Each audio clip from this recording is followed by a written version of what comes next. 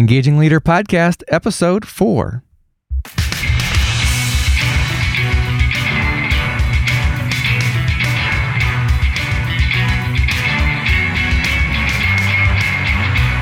Does your leadership inspire trust, passion, and action? Welcome to the Engaging Leader Podcast with Jesse Leahy, consultant, writer, and speaker. Jesse has helped executives engage hundreds of thousands of people. Join us now for principles to communicate, engage, and lead with greater impact. Welcome, leaders. I'm Erin, your co-host, and I'm here with Jesse to talk about the power of empathy. Empathy is very important in engaging with your audience, whether your audience is one or many. Jesse, I'm glad you actually made it today. I wasn't sure you'd be up to it. I was working at my computer when I heard, "Woo, that's a hot pepper." I looked up and your face was beet red. Yes, I was just catching lunch shortly before we started our recording and was attracted by the vegetables that were available, fresh vegetables, garden fresh vegetables, I might add. And what I thought were green peppers actually turned out to be very spicy jalapeno peppers. And I really appreciate your empathy because you weren't just laughing, you were laughing empathetically. That's right. So what do a lot of people think when they hear the word empathy? You know, it's interesting when you say that. I think I'm similar to a lot of people in the way I used to think about it. It always struck me as a pretty weak word, like a 1990s touchy-feely empowerment kind of word. And so it wasn't anything that I was interested in for a long time. But when I actually looked at what leaders have realized was important in terms of their own impact and influence, leaders for many, many years have recognized the importance of empathy. For example, Henry Ford said, "If there is any one secret of success, it lies in the ability to get the other person's point of view and see things from his angle as well as your own." Well, can you define empathy for us? Sure. Well, first of all, Webster would say well, let me first of all say, I think Henry Ford's quote that I just read is actually a pretty good definition. The ability to get the other person's point of view and see things from his angle as well as your own. Webster defines it as the action of understanding, being aware of, being sensitive to, and vicariously experiencing the feelings, thoughts, and experience of another. So you can see it does go a little bit further than what Henry Ford was saying, that you're actually there's some awareness, sensitivity, and even to a certain extent experiencing three things: feelings, thoughts, and maybe even experience of other people.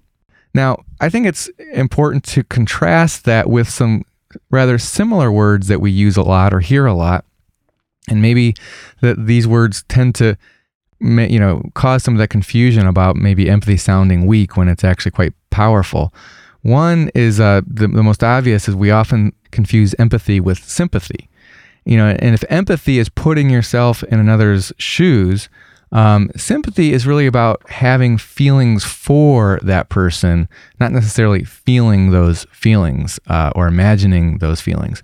So, for example, you may feel a sense of regret about somebody's hardship or a loss that they have, but you're not really placing yourself in those shoes. You're just kind of making an emotional connection with them.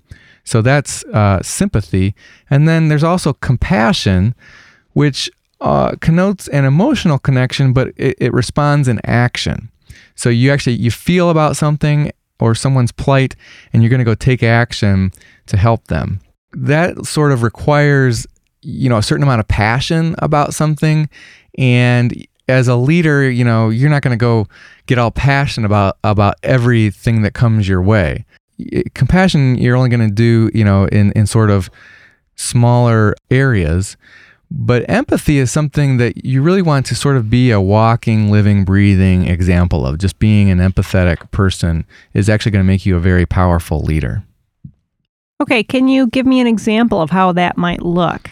When our oldest son was about 7, he vandalized the door to his bedroom. And he had actually vandalized several other things in his room or in the house, whether that was toys of his or toys of other kids or furniture or what have you. I had conversations with him on multiple occasions about not doing that. And they probably, they were rather harsh conversations, don't do that again kind of conversations. And yet obviously I wasn't having an impact with him, because here he had wrecked yet another thing in the house, his bedroom door. And so I was just kind of beside myself and mentioned it to a buddy of mine who was about 5 years older and wiser. He had kids of his own and was pretty sharp as far as kids went. And he pointed out to me that I really wasn't using empathy with this situation. And it really was a situation that called for empathy. Now, I should point out that he is a computer geek and I am a communication consultant. And I had been trained in the fine art of communication. And he has been trained in the not so fine art of writing gobbledygook on computers. And so why I needed him to teach me about empathy, who knows? But I took it to heart, and it really made a difference. What happened, and he told me kind of what to do, and this is what I did, and it worked. I sat my son down, talked to him about why he was doing this, and shared with him that even though it's been a long time, I did remember what it was like to be a young boy and how fun it was to do things like squeeze toothpaste out of the tube and watch things blow up and destroy things. You'd build things with Legos or blocks or whatever, and then mostly just for the fun of knocking it back down.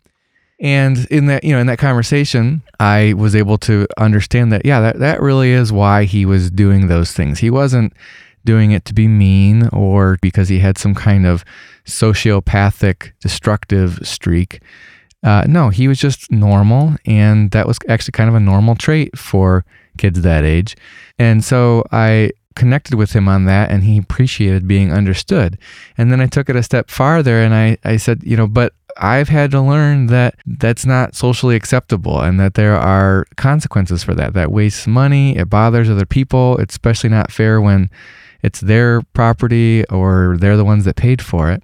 And then I showed him that there are some healthy ways that you can use that kind of energy and have that kind of fun. And it was a much lower key conversation. It was, two people responding to each other as human beings, and not sort of the top down rah rah rah rah rah kind of conversation. And it made a difference, and it had a real influence on him, and he didn't do any more vandalism.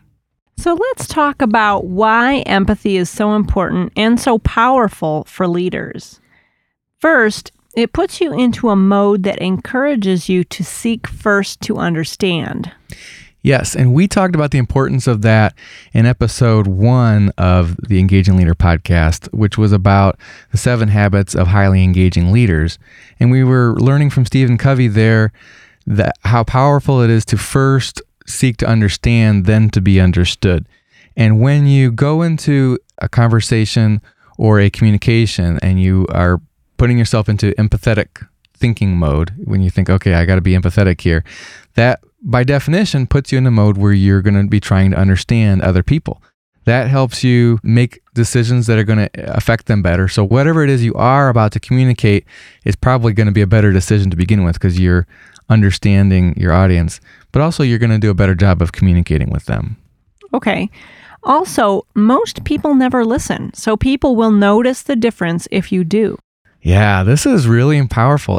When you stop and think about it, how often do you run into someone who really does a good job of listening? Mm-hmm. I mean, most people, and a lot of times myself included, when I'm in a conversation with somebody, I'm always thinking about the next thing that I'm going to say. In a conversation with someone who's a really good listener, it makes a difference. Ernest Hemingway said, "When people talk, listen completely. Most people never listen." And so if you're one of those people that does listen completely, people will pay attention. They will notice a difference in you. Being empathetic also allows people to connect emotionally so that they can actually listen to your logic. There's a great discussion about this in Fred Garcia's book, The Power of Communication. He quotes George Washington University neurology professor Richard Restak saying, "We are not thinking machines. We are feeling machines who think.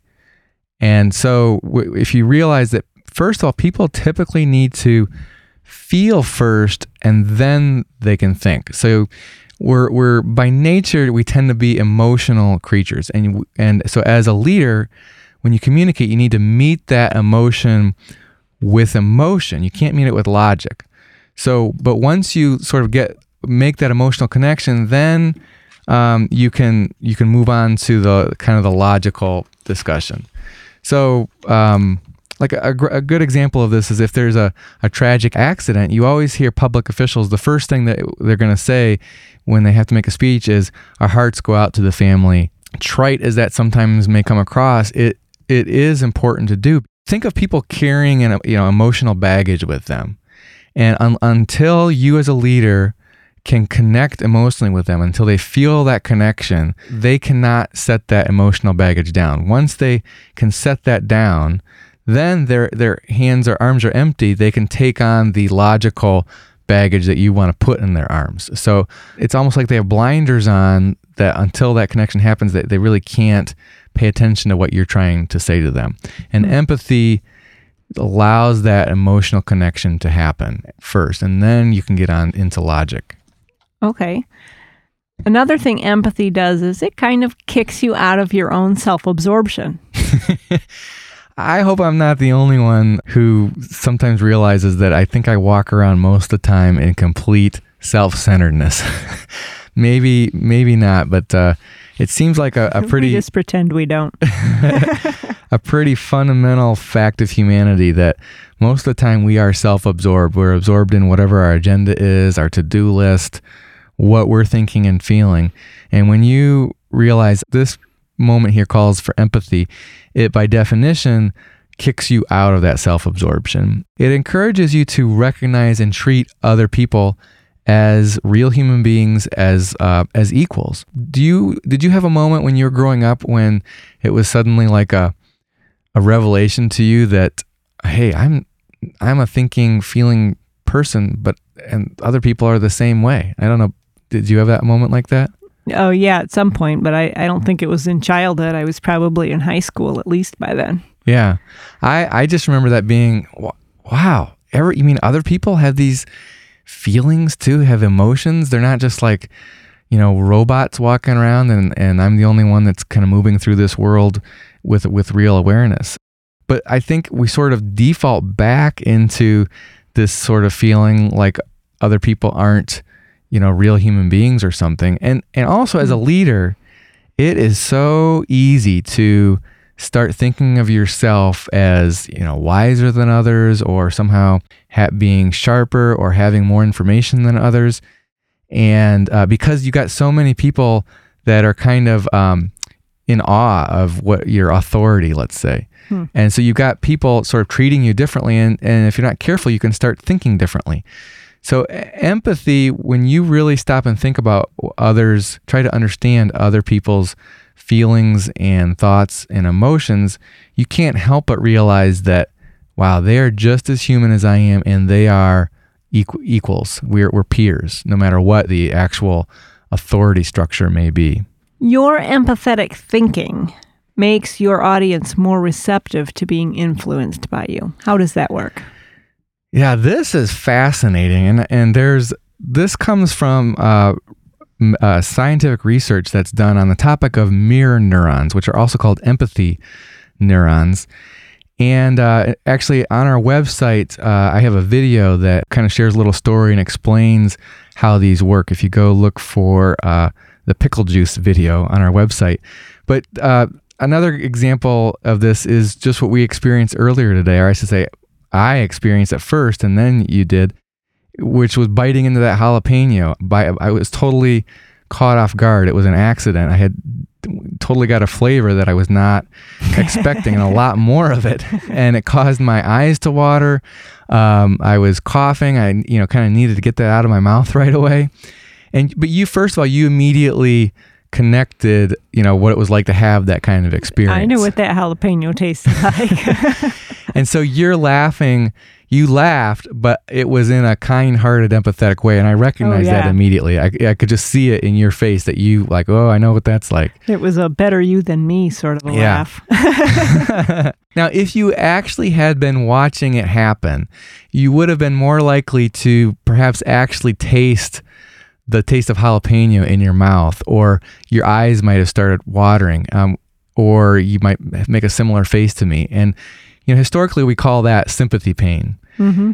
They actually discovered about 20 years ago, it's surprising, but it was only discovered 20 years ago, that there's actually this thing called mirror neurons, and it's causing you to mirror in your own brain the patterns that are hitting my brain. So it's like your brain actually experiences what I'm experiencing. What's important about that is it doesn't just mirror actions like tasting a jalapeno when you weren't expecting it. It actually includes thoughts and feelings. And so when you go into a communication and you're thinking empathetically, which means that you're really trying to honestly understand the other person or people's point of view and their thoughts and feelings, their brains are going to mirror that mode of thinking as well. It's kind of like they can read your body language and so forth, and they're not even trying it to, but they just sort of, their radar goes up like that. This guy's really trying to understand me, and it mirrors in their brain, and then they actually will become automatically, as it were, more empathetic toward you. So if you're a leader hoping to influence people, empathy actually makes your audience more likely to be influenced by you, more receptive. And if you're going to take that a step further and say, okay, I'm not just going to try to understand them, but I'm also going to be totally open-minded and willing to allow their point of view to influence me. That's powerful because, again, the mirror neurons are going to trigger in their brains, and they are going to be more open-minded to what you're saying. And so instead of you just trying to push your way of thinking on them, you're going to work with them kind of to mutually arrive at a destination. And they, instead of putting up walls and trying to protect their point of view, they're going to be more open-minded to what you're saying. Or sometimes they may not put up walls, sort of the opposite of empathy. If you're practicing the opposite of empathy, your audience is either going to put up walls to protect their point of view, or they might say, well, there's no point in arguing with this person. Let's just go along with what he's saying. But that doesn't mean they're really going to support it. They're not really going to buy into it. But if you mutually arrive somewhere together, you can both fully support it. It also moves you toward mutuality, trust, and involvement. Yeah, those are three kind of big words. Yeah, what's mutuality? Well, mutuality is a very key concept, and I learned this from research psychologist David Burnham, who is a great teacher on this whole topic. But he teaches that mutuality, first of all, is fully recognizing others as valuable and whole persons, and then also participating with them in mutual activities. When you are in a state of mutuality with your audience, that naturally leads to trust, and it's really putting into practice a long-time communication principle, which is one of involvement, that if you can involve people in what you're communicating, they're more likely to support that. And so that involvement is a small part of mutuality. But mutuality is a mode of thinking and an action that comes across as emotional intelligence. And emotional intelligence, definitely research shows it leads to higher levels of employee engagement, or in any kind of group, better engagement and better morale. Emotional intelligence was brought to everybody's attention in the mid-90s by Daniel Goleman. He had a landmark book called Emotional Intelligence. What else? But he made a very strong argument, which has been embraced in the years since then, that emotional intelligence is at least as important as what we normally refer to as IQ, your mental intelligence. And he says, in fact, in leadership, it's really more important. He calls it EQ, emotional intelligence, and the short for that is EQ. EQ is actually more important than IQ. And EQ has to do with the ability to recognize, identify, and empathize with the emotions of both yourself and others. So it's self-awareness, self-knowledge, as well as interpersonal awareness and interpersonal skills. It has to do with you're aware of your emotions or your feelings at any point in time, and you're like, so you sort of aware that, okay, my temper's up a little bit right now, and so I'm maybe not reacting as logically and rationally as I should to what's going on here. So you sort of have the ability to sort of push the pause button and say, I better stop talking until my temper comes back down, and then I can have a rational conversation about that. That's sort of the self-awareness, or you maybe you're self-aware that you know that, well, I'm just always I'm a quick person. I like quick decisions, and any moments of slowness are going to frustrate me. And so if I'm aware of that, I can kind of compensate for that or use that to my advantage. But also it's kind of having some natural gifts like radar maybe that helps you understand where people are coming from, or it's doing the harder work of putting skills into practice that allow you to understand where other people are coming from. This isn't just some feel-good concept. Daniel Goleman sums up really the applicability of empathy to today's leaders when he writes, "Empathetic people are superb at recognizing and meeting the needs of clients, customers, or subordinates. They seem approachable, wanting to hear what people have to say. They listen carefully, picking up on what people are truly concerned about, and respond on the mark."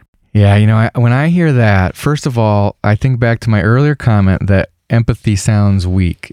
I used to always think that.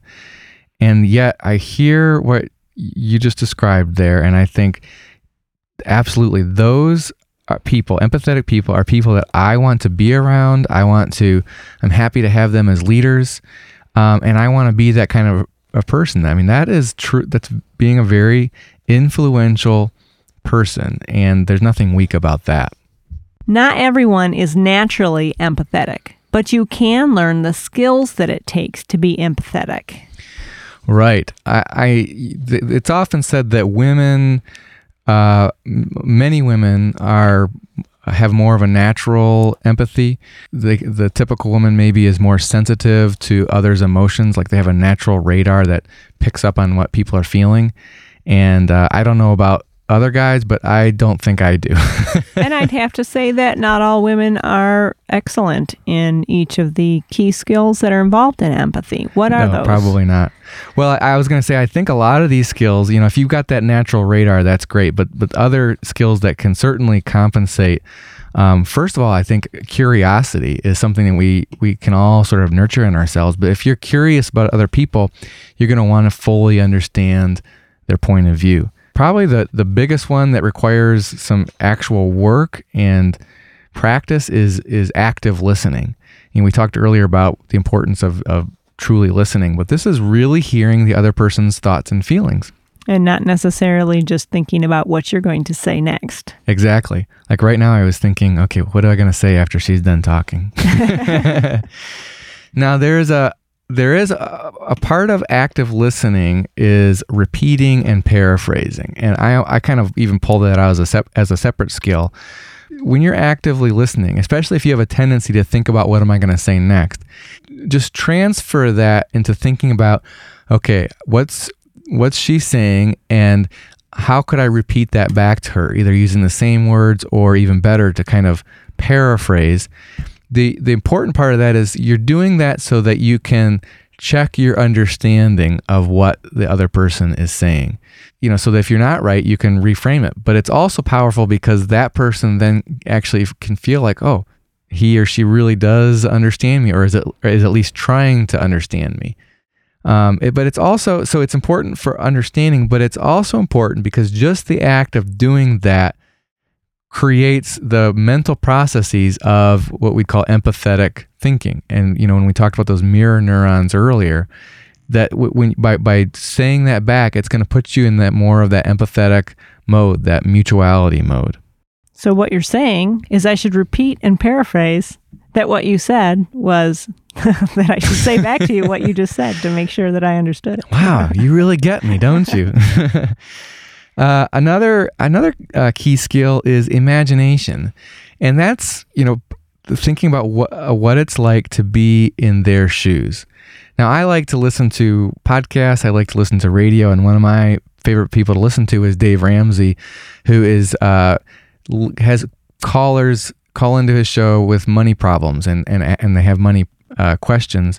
And often they've done things that have gotten themselves into a real quandary. They've made some mistakes with their money. Dave does a very good job of really being helpful to people. They truly feel helped by him, even though he's so different than them. He hasn't made those kind of mistakes in many, many years, and he's a pretty wealthy guy right now. But yet he says, gosh, you've really gotten yourself in a mess. The only way I can give you advice is to think, what would I do if I woke up tomorrow in your shoes, and really imagine what it's like to be you waking up in your bed.